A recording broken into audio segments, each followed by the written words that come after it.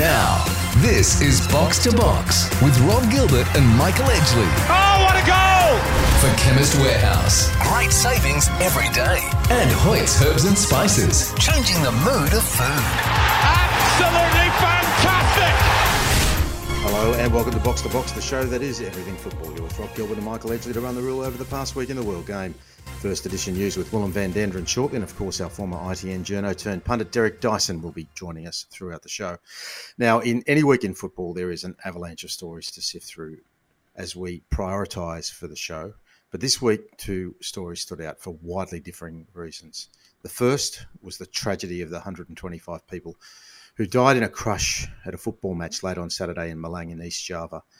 It has become one of the world's worst stadium disasters. So sadly, we've seen this all before. Videos on social media show fans clamouring over fences to escape. Other videos, lifeless bodies on the floor. An absolute tragedy. Our hearts go out to the Indonesians who lost their families' lives. We will talk about it throughout the course of the show. But on the other end of the scale was the Australian Cup final. Just as we were all being uplifted by the romance of an NPL club making the final for the first time on the eve of the men's A-League season kicking off, football is once again hijacked by the bottom-feeding underbelly of right-wing racists, not only going after their usual target of the Jewish community, but also booing what has become a totem of Australian sport as we reconcile with our First Nations people the welcome to country. We'd love to, but we can't ignore them, so we'll address the issue on the show tonight. But first up in football on the park, the A-League men's season kicks off this week, much expectation, but with a special piquancy this year, with World Cup spots still up for grabs. The expansion clubs have settled in with Western United winning last year's grand final and Macarthur FC, the Australian Cup on the weekend, and the Wellington Phoenix actually beginning their season in New Zealand after 2 years of COVID disruption. To preview it all, one of the most authoritative voices in the game in Australia, former Socceroo and A-League star with Adelaide United, the ABC's Robbie Cornthwaite.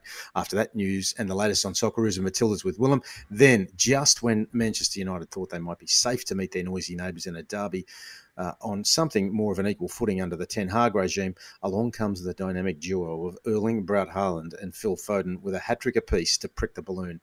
The Guardians man on the Manchester beat, Jamie Jackson, will look back on the reality check for the Reds and the immensity of Haaland coming off a hat-trick of home hat-tricks. Edge, a fair and packed show, but I want to ask you first of all, you know a lot about football in Asia, and we know of football crushes and tragedies over the course of the last century around the world, but this is one of the worst. It is. Football in Indonesia is extremely popular. It is a real opportunity for local people whose lives are very difficult to enjoy some time away from making a living in an economy that's very depressed. So when I first heard news of this, I was shattered. I make my business, as you know, Rob, is taking fans away to international football events, and I've seen football in Indonesia. Some of the big clubs get crowds in excess of 100,000 on a regular basis. It's a much loved part of Indonesian culture, and what we saw was just tragic. Tear gas pumped into a hostile crowd that was overpopulated in a particular area of the stadium, and unfortunately we're dealing with the outcomes. And it's not in this year. It's been quite sad. We've had the situation in Cameroon and now this one, and good, average, normal football fans being let down by authorities regulating the game. Extremely disappointing and very, very, very sad. It is a disaster, Michael. And Willem, the other topic I mentioned off the top, you're a very close watcher of the Australian Cup. We all love it on this show, and genuine football fans around this country love it. I noticed Lucy Zelic was very strong in her opposition comments about what went on at Commonwealth Bank Stadium in Parramatta at the Australia Cup Grand Final. Yeah, very disappointing, but I think not surprising. And the surprising thing for me was that it got this far and that it came to a head during the final, because I think, we're all educated pretty quickly on matters like this in the old Twitter court these days, and there was plenty of it during the plenty of discussion around Sydney, Croatia, and their sort of sections of their fan base during their semi-final win against Brisbane. So it was interesting that those similar flags and similar behaviours were allowed into the game for the final. So one to discuss in a little bit of detail later on, Rob, and I'm looking forward as well to paying due to Macarthur, who deserve it because their success has been well and truly overshadowed. Yeah, no, absolutely. You're 100% right. And so since we're talking about A-League clubs, we'll take the opportunity to welcome from the ABC. He had a wonderful career on the park, most notably with Adelaide United, but also with the Socceroos. And we welcome Robbie Cornthwaite to Box. Robbie, the A-League kicks off this weekend. We're all very excited. One of the things, as a person whose day job is working in the advertising industry, that I'm most impressed with is in the lead up to the A-League, that people who don't follow football in Australia would actually know that it's on. I've seen advertising placed both in the AFL and the NRL grand finals. So the head office at College Street is actually spending some money promoting the A-League season. Yeah, I mean, it's fantastic. I mean, obviously the visual of the league is one of the most important things, and getting the word out there that, you know, the league is back. Obviously, you mentioned the AFL and the NRL grand finals. You know, the window has been pretty busy in terms of the sporting scene, but that's what you get in Australia. It always is, and we have to try to force our way in. We can't always just sit back and wait. But, you know, a lot of the criticism in years gone by, particularly when, you know, we're in the midst of the pandemic, that people didn't know when the games were going to be played. So it is good to see it out there on you know, adverts on the TV and radio and print as well. So, yeah, let's hope we can have a big start to the A-League season this weekend. Robbie, before we have a look at this season, just want to touch on a hero and a sort of a character of seasons gone by, Matt Simon, who's just announced his retirement on the eve of this campaign. 12 of his 15 spent with the Mariners, 61 goals, but he was more than that. He was the character, he was the pantomime villain for some, and he brought a lot of colour to the game, and you no doubt would have had a few tussles with Matt down the years. I certainly did. I mean, he was that type of player that whenever you had the ball as a centre-back and he was closing you down, you knew you had to get rid of it. I mean, there is some strikers out there, they're pressing you, and you know they're kind of doing it just for looks, and you know you can sort of dribble away from them, but you know, Matty, he's the type of guy, you know, if I tackle him, I'm the one that gets hurt. He's all arms and legs, his elbows, and you know, when I was playing in South Korea in the K-League, he actually got signed to my team as well. So I spent a whole year basically living and training with him every single day in the K-League, and he had a really rough trot over there with injury. But you know, with what he was given as a footballer, I think he couldn't have asked for anything else. He gave absolutely everything he had to the game, and he was the heart and soul of the Mariners. Although he went to Sydney for a little while, won some silverware. He's certainly an icon of the A-League and someone who's going to be missed, but also remembered fondly. Nicely said, yeah, someone certainly who's given a hell of a lot to our league over the journey. The season hasn't even started yet, Robbie, but there's already a sort of fluctuating storyline around Dwight Yorke at Macarthur. Lots of scepticism around his initial appointment, but they've scored 19 goals in his 5 games and already lifted a bit of silverware. So they'd have to, given they've got more exposed form than anyone, be right up there to be fancied at this early point of the season. Yeah, absolutely. I mean, their first season was pretty good in the league. I think they got to a semi-final with Ante Milicic, and then last year, a lot of criticism about the way that they played. They had the likes of De Silva, De Villa, Craig Noon, but they played a very defensive style of game. I think people wanted to see more from them, more flair and a little bit more beautiful football. And I think that's what Dwight Yorke's done. I mean, I was one of those people that thought, you know, maybe it was a bit of one of those sugar hit signings that we talk about, you know, a big name, try to get a bit of publicity from Macarthur, hadn't coached before, so it was a lot of question marks. But I mean, so far so good. I mean, the football that they played even in the the Australia Cup final, you know, giving that license to Azani, and you look at what he's been able to get Toure back to his best. He showed glimpses last season, but he looks fit and firing, and defensively they look really rock solid. You mentioned how many goals that they've scored. With his record as a player, Dwight Yorke, you would hope that they want to play attacking, free-flowing football, but it's done with a structure and a discipline, and I think the frightening thing is there's probably a lot of improvement still left, particularly in that front third, I think. Macarthur's win has been overshadowed a little bit. We talked a little bit off the top with what's happened with Sydney United, but can you just give us your thoughts? There's a lot of goodwill around at the moment for the development of a second tier of football, but incidents that happened on the weekend potentially undermine that. Just can I have your thoughts on it? Yeah, I mean, certainly condemn all those actions, and anyone that was there promoting anything that we don't want part of our game is completely unacceptable. In terms of a national second division, that's something that the league and the powers that be are going to have to really look into now what kind of, restrictions would they have to place. We know that they had, I can't remember the exact terminology, but going back a few years, you weren't allowed to bring flags. You weren't allowed to bring these sorts of things to matches, and that sort of got overturned as well. And, in years gone by, I don't think you'd be able to bring those Croatian flags into the game. Correct me if I'm wrong, but yeah, obviously it really overshadowed what was an amazing spectacle in terms of an NPL side getting into a final. And I think the beauty is Macarthur haven't let that affect them. They're still going to be on cloud nine. They're going to still, they've still created history. They've still got the narrative of winning the first trophy, the Ulysses de Villa off season, which was so tragic for him and for his family. We saw Al-Hassan Toure in tears after the game. I think they're the storylines that we need to promote and talk about. The other stuff, yes, it needs to be spoken about. It needs to be condemned. It needs to be punished. I think some of the statements that have come out have been quite strong and well done to those. And it's always going to be difficult to see what happens from here, but I think we're unified in saying that 99.9% of us don't want any part of that in football.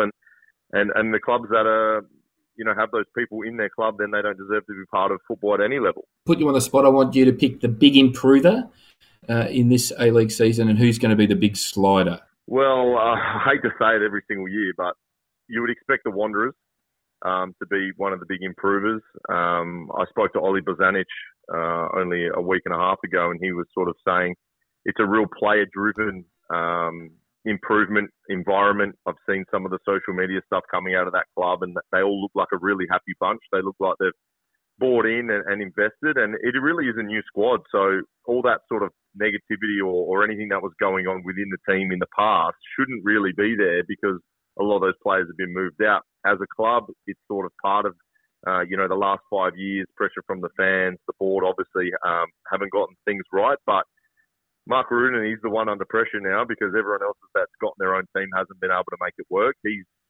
gotten his own team now, so it's up to him to make sure that they're successful. I think top four for Wanderers, or it's another failure. Finals, just scraping into finals isn't good enough, because, you could almost have the same points as you had last season to make the finals in some cases. So we need to see a drastic improvement. I think top four for them has to be the goal. In terms of a slider, that's a tough one. I mean, Western United came out of nowhere to win it last year. I'd be surprised if they can maintain what they were able to do. I'm not saying they're going to miss out in the top six or anything like that, but I don't think anyone really tipped them to do as well as they did. Maybe, around that fourth, fifth position. Johnny A back coaching. Can they back it up now with a target on their back? I think they might be the ones to watch. Whether they're going to be a slider or not, I'm not too sure, but I think that's going to be an interesting story. A hugely exciting storyline that everyone's going to have their eye on is, of course, Garang Kuol sealing that deal to Newcastle. But he's going to have a bit of a farewell tour, which is remarkable for a player who's never actually started a match. Comparisons drawn to Daniel Arzani, but Daniel had played a little bit more football at that point of his career when he was picked in the 2018 Russia squad. He couldn't really get there, could he, to the World Cup? I don't know. I mean, Arzani did get there. I mean, he got there and he played. I mean, obviously his career didn't go the way that everyone would hope. I'm excited by what I'm seeing from him at Macarthur. I'm looking forward to watching him play week in, week out. That doesn't mean I think he's going to be in the World Cup squad or back in the Socceroos, but I'm just excited to be able to see a player of that ability week in, week out taking on players. The Garang Kuol situation, 26-man squad, bigger squads than we usually see. There's every chance you take him. I mean, you're 2-0 down against France. I mean, you might as well chuck him on. He might pinch a goal. He might create something. He might win you a penalty, and it could flip the game on its head. So the beauty of players of that age is they actually don't really care. It reminds me of Matthew Leckie when he burst onto the scene. They're almost playing without fear. They're playing as if they're back in the park or at school.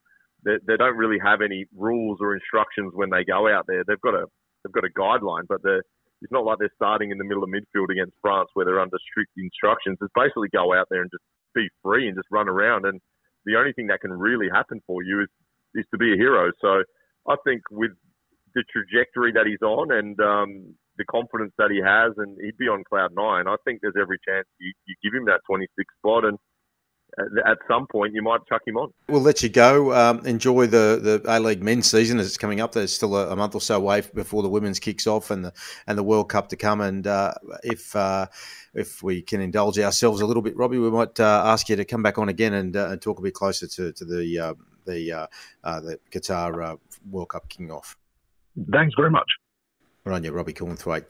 Okay, stick around. After the break, we are going to get stuck into a little bit more Socceroos and Matilda's news with Willem on Box to Box. Box to Box. Can you believe it? For Chemist Warehouse. Great savings every day. And Hoyt's Herbs and Spices. Changing the mood of food. And this could be the most crucial goal of all. Yes, this is Box to Box. Great chatting with Robbie Cornthwaite there.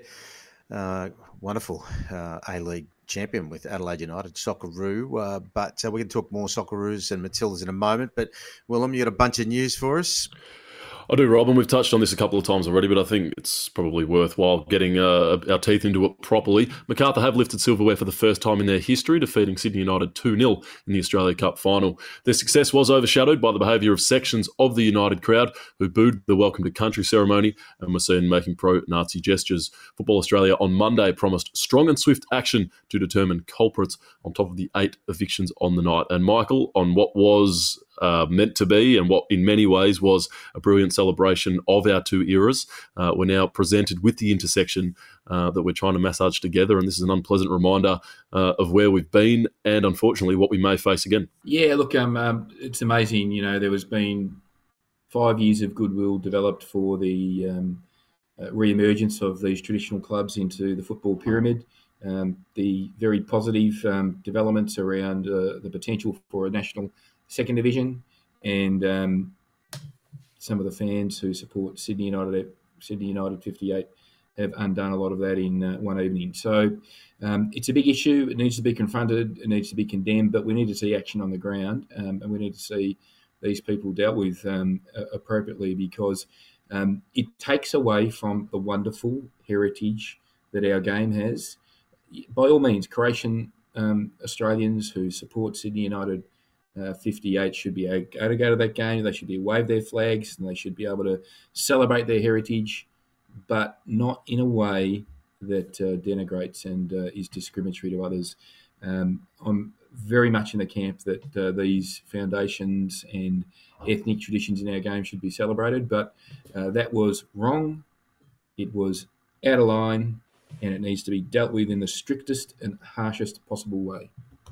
And Edge, look, as somebody who grew up, I'm very proud of my Lebanese heritage, but equally I'm very aware of the pejorative insults that are common towards people of that half background of my beautiful mother.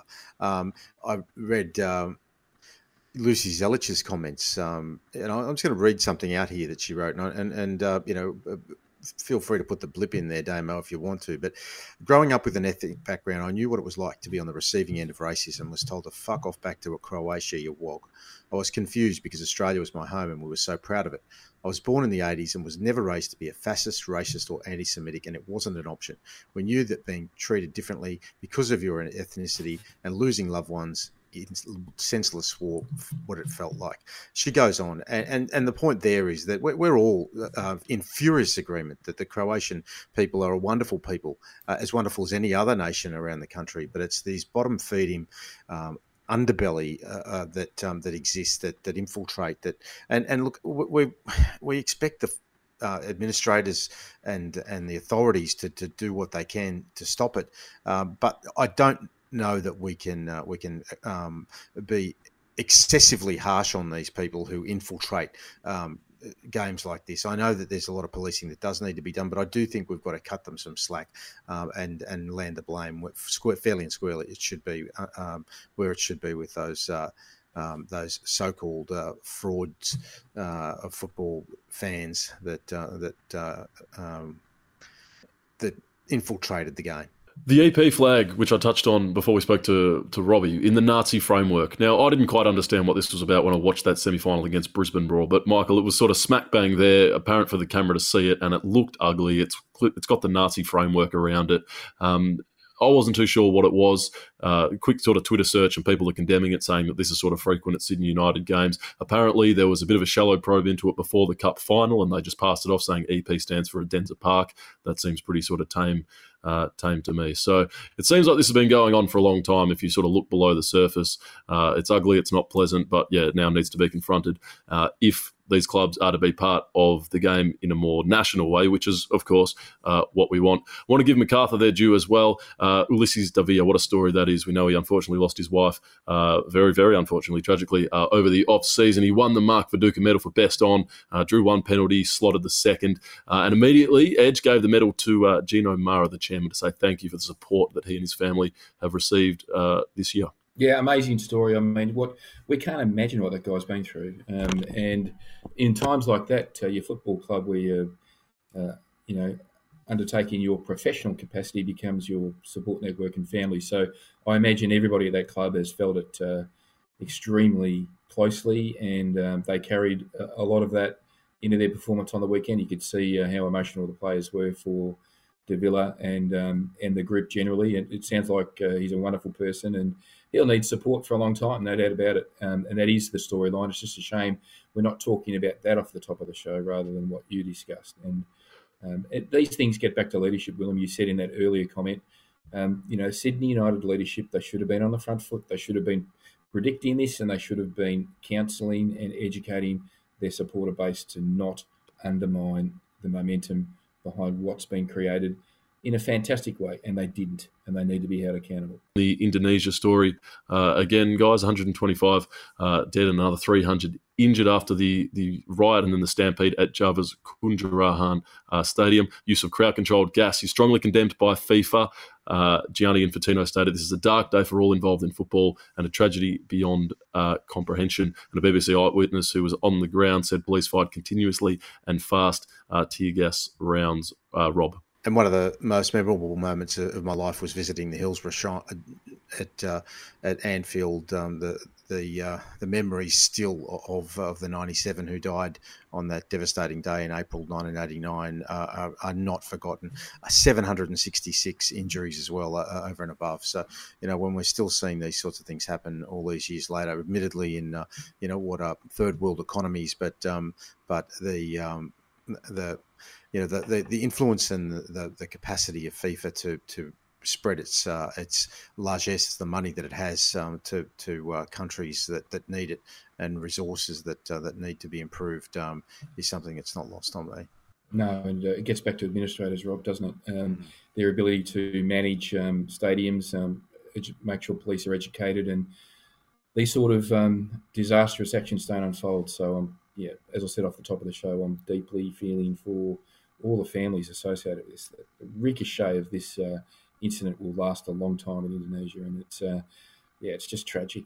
People go to the football to get a relief from their tough lives, and they don't come home. It's not good. Move to Socceroos and Matilda Central for the Green and Gold Army. Still time to book a last-minute trip to Qatar and cheer on the Socceroos at the 2022 World Cup. And there are tickets flying everywhere at the minute, so if that's your concern, don't worry, you will get them, but you want to be quick about it, head to ggatravel.com.au. The Matildas are back in action this week. That's come around quickly. They've been forced into 3 changes to their original squad. They're playing South Africa in London, and then they head to Viborg Stadion in the early hours of Wednesday, October the 12th. Emily Van Egmond, Tamika Yallop, Claire Wheeler and Kaya Simon are out. Emma Checker, Matilda McNamara and Remy Simpson are in. Michael, Remy having scored 3 in her last 5 for AIK in Sweden. Yes, not getting any highlights, so I don't know sort of whether they've been industrious goals or tap-ins, but at the end of the day, she's starting to find her feet and get some goals, and she's in to cover for a Kaya Simon who's injured again, and that must be a concern for Tony Gustafsson and Mal Andrietta and the rest of the the head honchos in the Matildas program, because Kaya is much loved and very rated in that group. So she misses again. A big question mark over the longevity of her approach and preparation for World Cup next June and July. July and August, I should say. Around the grounds in Clubland, Mackenzie Arnold was in the thick of it for West Ham in the League Cup. They had a 2-2 draw with the London City Lionesses and then advanced 10-9 on penalties. So I'm not sure how well she actually did if she shipped 9 penalties, even in a win. Kyra Cooney-Cross was on the score sheet for Hammarby as well. And to the gents, here we go. Tom Rogic on the park for West Brom, starting and playing an hour in a loss to Swansea. Martin Boyle and Keanu Bacchus both scored in wins in Scotland, but unfortunately there was an injury for Ryan Strain. And to finish, Michael, I want to head to Korea. Lockie Jackson has scored for Suwon in a 2-2 draw with Gimcheon Sangmu. Do you remember the last time he scored for Suwon? That was one of the great goals by one of the most unlikely sources you're ever likely to come across, I think. It was, and good on him. Good to see he's making his way in a very good league, the K-League. Over to you, Rob. Let's wrap. Absolutely. Well done, Willem. Very well done. Okay, we're going to bring our great mate Derek Dyson off the bench and join us in a moment. After the break, we're going to talk to Jamie Jackson about the Manchester Derby from The Guardian. He's been a wonderful contributor to us in the past, and he will join us after the break on Box to Box. Whoa, it's our good friends at Hoyt's Food again, making sure when we cook, we absolutely love it. Now, I cooked, Michael, last night whilst I was watching the TV, some highlights of great football matches on beIN Sports, Lebanese bean stew. And you know what I put in it? About a half a jar of mixed spices, which in Lebanon is called Ras El Hanout, but it's a combination of cumin and cinnamon and a whole range of different spices. And you cook rice and yogurt on top. It's absolutely fantastic. Sort of stuff you'd be eating over there in the Middle East, Michael. Well, funny you say that. Last night, Rob, I'm staying in a new area and I went for a bit of a walk and it was like Pakistan, Afghanistan Central, and there was this little kebab place and I went in there and it looked pretty clean and I got a Coke Zero and I had a kebab. I wasn't too hungry. It was only a small, skinny one. But when I ate it, I thought, these guys must be using Hoyt spices. It was that good. Exactly. They would have been using the Ras El Hanout, or otherwise known on your Coles, Woolworths or your independent supermarket as Hoyt. Willem, you're appearing on interesting. Yeah, I cooked up a coconut chicken curry this week, Rob, and it was the turmeric and the cardamom, I should say, from Hoyt's Herbs and Spices. But what was it that I have to try this week? Ras El Hanout. Raselhanout. But it's called mixed spices. I promise you, if you want to get authentic Middle Eastern flavours into your food, get a hold of that. And it's at Coles, Woolworths, and all independent supermarkets. So if you've got the empty jars in your pantry, get a hold of some Hoyt's value packs and fill them up, and you will not be disappointed. Our good friends Johnny Ocado and the whole Ocado family at Hoyt's supporting Box to Box. Box to Box. Can you believe it?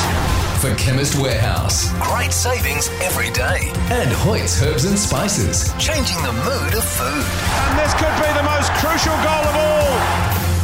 Yes, this is Box to Box. And when you're a local boy, you've been a ball boy for your own club, you finally get to wear your club shirt and get picked as a superstar in your club side and you score a hat-trick. You'd think that you might be the man that everybody's talking about, but he's not Phil Foden, the man that everybody's talking about. It's a certain Norwegian who is taking all before them. And we saw over the last 48 hours that side we're talking about, Manchester City, the formerly known noisy neighbours, absolutely destroy their much vaunted and formerly more successful opponent, Manchester United. And the man on the beat in Manchester with The Guardian, who was at the game watching it all unfold, is Jamie Jackson. And we welcome Jamie back to Box. How are you, Jamie? Very well. Thank you ever so much for inviting me on.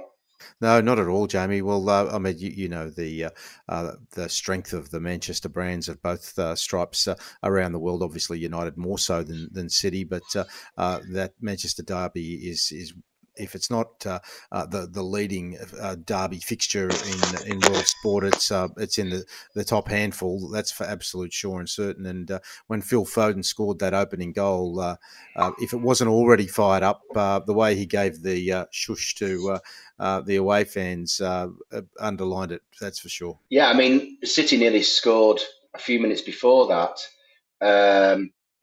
De Bruyne, Bernardo Silva had a couple of shots and De Gea saved and McTominay off the line more or less.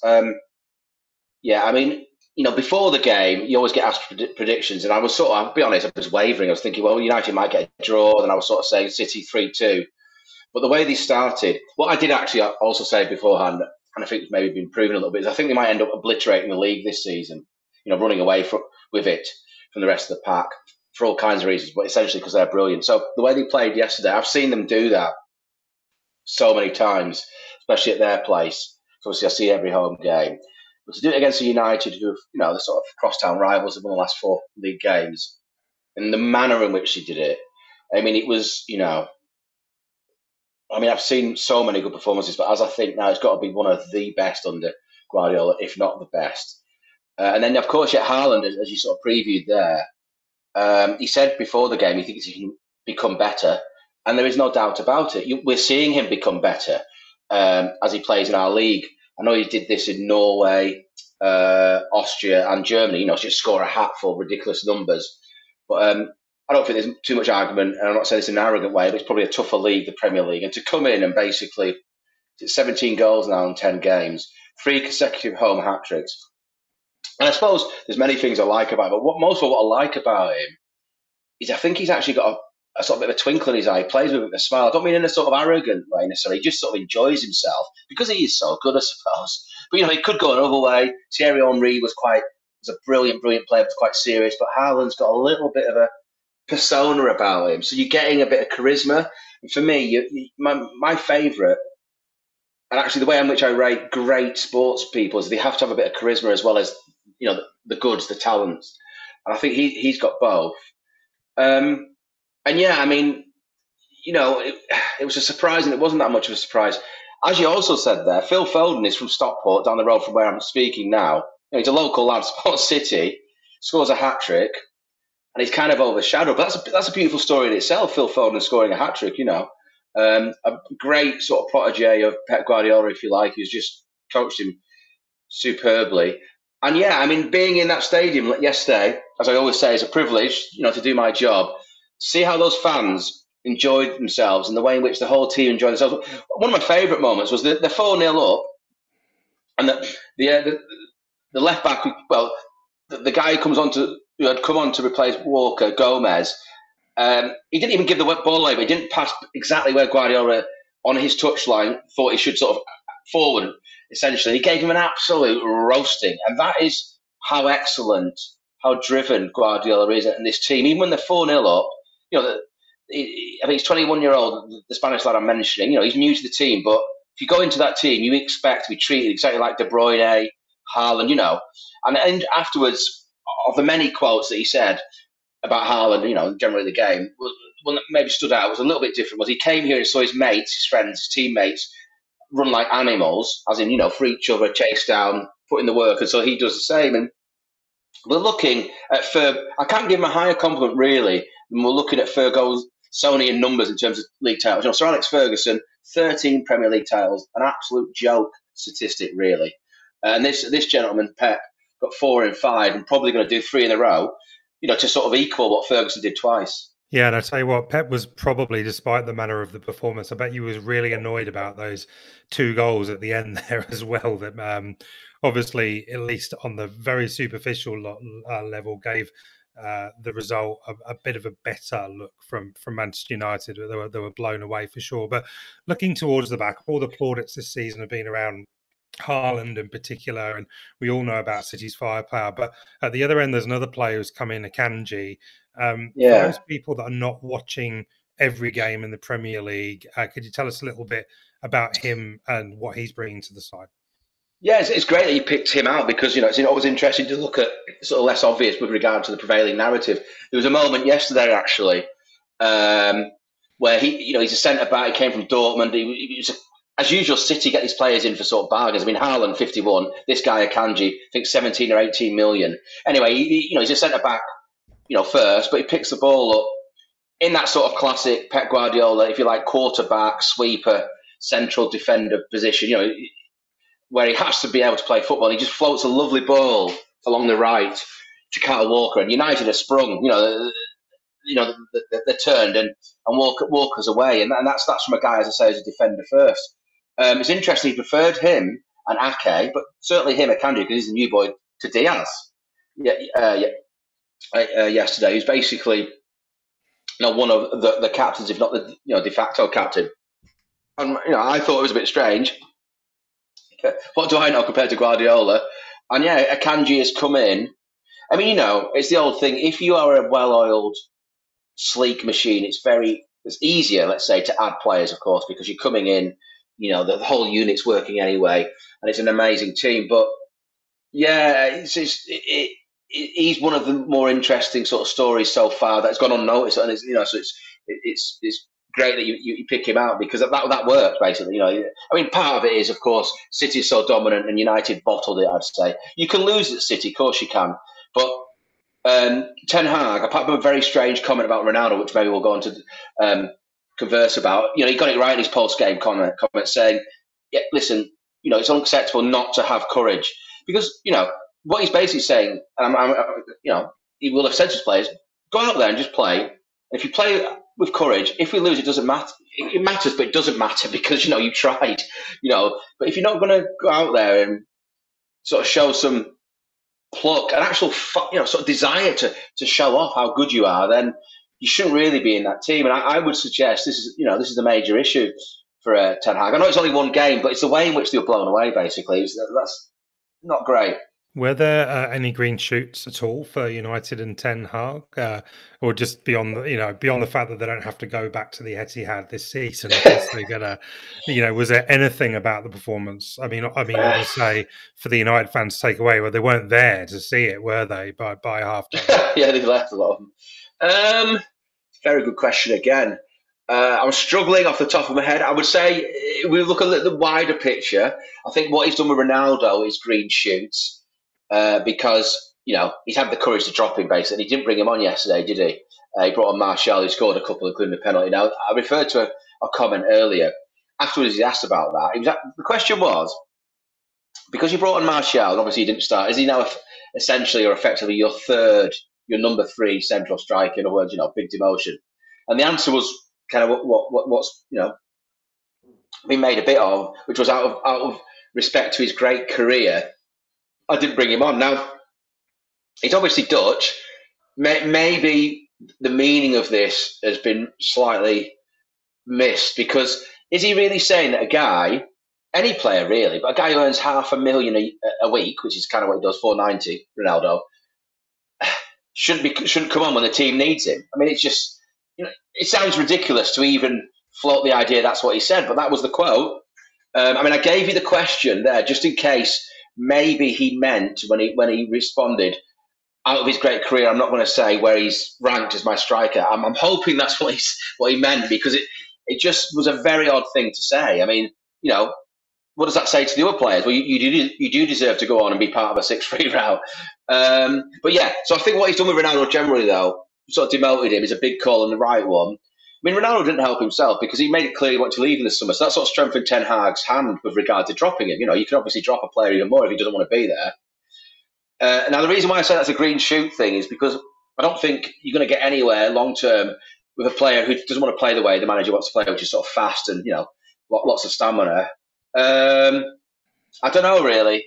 It's difficult. I think, Rashford, maybe Rashford was carrying a knock because he was sort of player of the month here, Premier League player of the month. Because the sort of start he's made, but he just looked kind of half awful again yesterday. And can they make top 4? I think if they finish 4th this season, then that would be a result for them. I'm looking around the team. I'm thinking, Martinez wasn't effective yesterday. Varane, went down with an injury. It's not his fault, but he seems to be quite injury prone. Obviously, it's going to be a more negative prism after a performance like that. But that's, to a certain extent, all you can go on because they come up against the best team, probably in the world. So I don't know. I think the best thing I can say is I think they have got, since Ferguson left, I think they've got the best manager that they've had since Ferguson left, which is Ten Hag. I really believe that. I might be proved completely wrong. He might be gone by Christmas. Who knows in football? But I just think the way, I was on tour with him when they went to Australia and Thailand, and in Melbourne, we had a sit down with him. And just, obviously when you're talking to someone in person for a little bit of time, you get more of an idea. It's not the exact science. But I thought, he's an intelligent bloke. He actually says stuff which he might not say a lot in terms of the actual volume, but what he says, carries some meaning. And, you look at his Ajax teams, the way he sort of was in a way brave enough to basically say, yeah, I've absolutely rollicked the players yesterday. Now, to a certain extent, what else can he say? But other managers might have thought, oh, it's Manchester United, I don't want to upset them. So I think he's the biggest positive for them. But you've got to remember, he has just spent the most of any manager since Ferguson in a window, 200 million plus.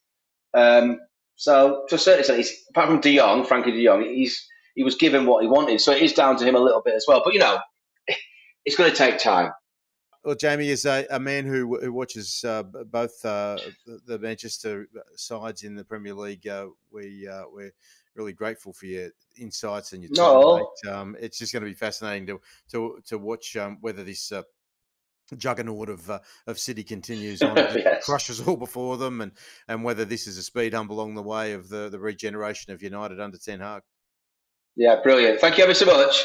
Not at all. Jamie Jackson from The Guardian. Get onto The Guardian and you'll read some of the best copy on the Manchester sides in the Premier League. Okay, stick around. After the break, we're going to wrap it up with World Cup Corner on Box to Box. Michael, it's time to stock up and save. What do you think? Oh, woohoo! Chemist Warehouse. Absolutely. If you want to save on OptiSlim VLCD Platinum Plus Chocolate or Vanilla, get into Chemist Warehouse right now. 18 sachets for just $52.99. Naturopathica Fat Blaster Platinum and Thermoburn 40 capsules for $25.19. Stock up on INC Plant Protein 2 kilogram range Willem for just $48.99. It's a circle of life at Chemist Warehouse, Rob, especially at this time when you can get the rig out. It's all about the protein powder. Then you need the magnesium so you can lighten up and go again. You need I need the saline solution for my contacts so I can look down at the scales and see the gains. Chemist Warehouse, circle of life this time of year. Geez, he's been preparing, Edge. We'll have to give him a pay rise. Vital Strength pre-workout Raspberry Rush. Get a hold of that too, Willem. 225 grams for $27.99. And Masashi Tribulus Plus 60 capsules for $14.34. Chemist Warehouse, where the great savings are every single day. Now, before we go, I want to give a shout out to Mario Tasconi, who was the very first person who supported this show way back when. Mario ran in his first ever marathon on the weekend in Melbourne. Now, Mario's not quite 50, but he ran the Melbourne Marathon in 3 hours and 23 minutes. Can you believe? I mean, at my peak when I was in my early 30s, I once ran one in 3 hours 53, but that is elite. So a big shout out to Mario, who is a fair dinkum machine for running that Melbourne Marathon time. Our good mate Mario, who got us up and running all those years ago from Chemist Warehouse. Box to Box. Can you believe it? For Chemist Warehouse. Great savings every day. And Hoyt's Herbs and Spices. Changing the mood of food. And this could be the most crucial goal of all. Okay, this is Box to Box World Cup Corner. We've got a couple of little stories, just these little tidbits and highlights as we count down the days towards Willem jumping onto the big bird and heading over to Qatar to join Edge.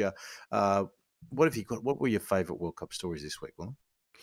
Well, it's been a highly politicised World Cup, Rob, as it probably should be. Need to bring these issues to light. And Denmark and their kit manufacturer Hummel have released an all-black kit ahead of the World Cup. They've said it's toned down in the colour of mourning in honour of the migrant workers who have lost their lives. FIFA's rules prohibit political statements on team kits, but this abides by the guidelines because there are no words or symbols or anything really. It's just pretty much a slimmed-down full black, or they've also got a red or a white kit. They've worn the red version in their recent Nations League win over France. That you can see the numbers, Derek, and you can see the tournament badges. But outside of that, you're also going to be able to see the One Love armband, which they've adopted for their captain. But we've said that these are going to come out, how nations are going to handle these concerns and how they're going to express their non-agreement with a lot of Qatar's practices. And this is how Denmark are going to stick their flag in the ground. Yeah, Denmark have been at the forefront of wrestling, I suppose, with their conscience around playing in this tournament. And the kits are devoid of any interest at all. I'm sure we'll talk about our favourite World Cup kits at some point during the tournament, but this is definitely not going to be one. It looks like something I would come up against in the Healesville Futsal League, to be honest with you. A pretty bland affair, but it is also a way of raising some points about the tournament. And that there are still fans. I was listening to another podcast recently saying that there are England Football Supporters Association they've got LGBTQ plus fans who don't know whether they can go to Qatar. It still hasn't been confirmed that, there's some very, very broad brush statements around, yes, it will be safe, but they're not actually answering the question whether 2 men or 2 women can walk down the street and hold hands, and whether that's not going to be a problem. So this is Denmark's way of doing it, and there's nowhere to hide. It's going to be there on the screen during at least 3 matches of the tournament, and possibly more, because Denmark are one of the favourites, and people like us will now talk about it on our own organs as well. And it's not the only kit controversy, I note, Willem, too, because there's a bit of a war going on between Morocco and Algeria, literally at the moment. They dispute territory in North Africa, and the Moroccan Culture Ministry is furious with the Algerian football team Adidas kit, which they believe is been appropriating Moroccan culture in terms of the design on the kit. So there's some controversy around that Algeria kit that we're going to see, and I think even Rob dropped into this into our group this week one about Brazil as well, and the politicization of the Brazil shirt, and the Brazil elections are going on right now. I couldn't pray to tell you what exactly is happening. This is a football podcast, but a politicization of that famous yellow and blue kit, that different political people and bodies are using it as a kind of vehicle to their own end. So who'd have thought it, eh? Just some kits, but it's causing problems all over the place. Yeah, well, that article that I mentioned was on the BBC Sport website, headlined, if you want to read a Brazil election, how the famous yellow football shirt has become politicised. And it tells the story of a 20-year-old Gonçalves de Oliveira who raced into his local store to get his hands on the World Cup kit. And the shop owner assumed that he supports the current government because he was buying the shirt and started to rage against the left-wing candidate Lula. And it goes on, but the whole point was that to avoid a confrontation, the young fellow pretended to be a supporter. Such is the politicisation of the kit. I guess if we just rewind a little bit to the Denmark story, it does put into sharp focus with a lot of these stories coming out what Australia will do. The questions haven't been asked that I've seen in the mainstream media because we'll be playing Denmark and we'll be on the world stage, and that kit will be highlighting the story when it happens. So we'll watch with interest and maybe ask a few questions ourselves, Will. Yeah, speaking to a couple of people at the PFA, Jackson Irvine and Matt Ryan are apparently very much the two senior figures within the Socceroos camp, and they're doing their due diligence and they're asking the right questions, and I'm sure that in time we will see a statement and a demonstration of some sort from the Aussie side. Derek, you've come to World Cup Corner and you've just dropped something on me there, which is perhaps concerning people actually on the ground in Qatar during the World Cup. Yes, the story that has been emerging over the last week or so is around fans' access to watching other games in the tournament if they're not in the stadium. And you'll find this hard to believe, Willem, but as it stands at the moment, you and Edge and the rest of the people going with green and gold will struggle to find anywhere which is broadcasting any of the other games at the tournament. And this is to do with the host broadcaster, which is beIN Sport. We all know about beIN Sport. They're a major broadcaster, have essentially priced out a lot of the venues around Qatar with what they're asking for the World Cup feed, something that we would take for granted. So unfortunately, I think unless you're in a fan park, which you may or may not want to be all the time, albeit that's where one of the only places you'll get a pint. Well, I'm sure you've done your research on that. But if you're in your hotel room, if you're in the souk in a little cafe somewhere, if you're maybe having a bit of the local shisha and having one of those jet black coffees and lots of other stereotypes that I can come up with about the Middle East, you're probably not going to be watching the World Cup in the corner. And that is going to be a real shame. You're going to have to go bowling or something. One of Derek's best jokes ever as Rob drops his headphones. Yeah, look, not ideal, Derek, but doesn't surprise beIN. We've covered the difficulties that they seem to cause throughout their sort of tenure as rights holders and the way they sort of manage their rights across international borders. That's okay. I'll be home for the group stage, rather for the knockout stage. I think Edge perhaps might struggle tucking into those games later in the tournament, unless he's in the shisha bar, Rob. Yeah, he probably will be. I still have asked him from time to time if he'll get a hold of some of the local regalia. I would love to see Edge dressed up as a local Middle Eastern, wearing a dish dash or something like that. It would be fascinating. Well, if you see I will get a photo of him on the banana lounge with his feet up, Rob. I promise you that. All right, mate. Well done. Thank you. And Derek, you too, and Damo as well, and to everybody who has been out there listening. And before we go, I just wanted a little shout out from our mate Jamie Jackson. Please follow his Instagram. He is a prolific poster and is very entertaining if you follow Jackson. So make an effort to do just that. And also, we would like you to subscribe to Box to Box, Box to Box Stoppage Time, Box to Box Offside, wherever you get your podcasts. Tweet us at Box to Box NTS and follow us on Twitter. Like us on Facebook and join us throughout the week as our podcasts drop and we go from one end of the pitch to the other in the World Game.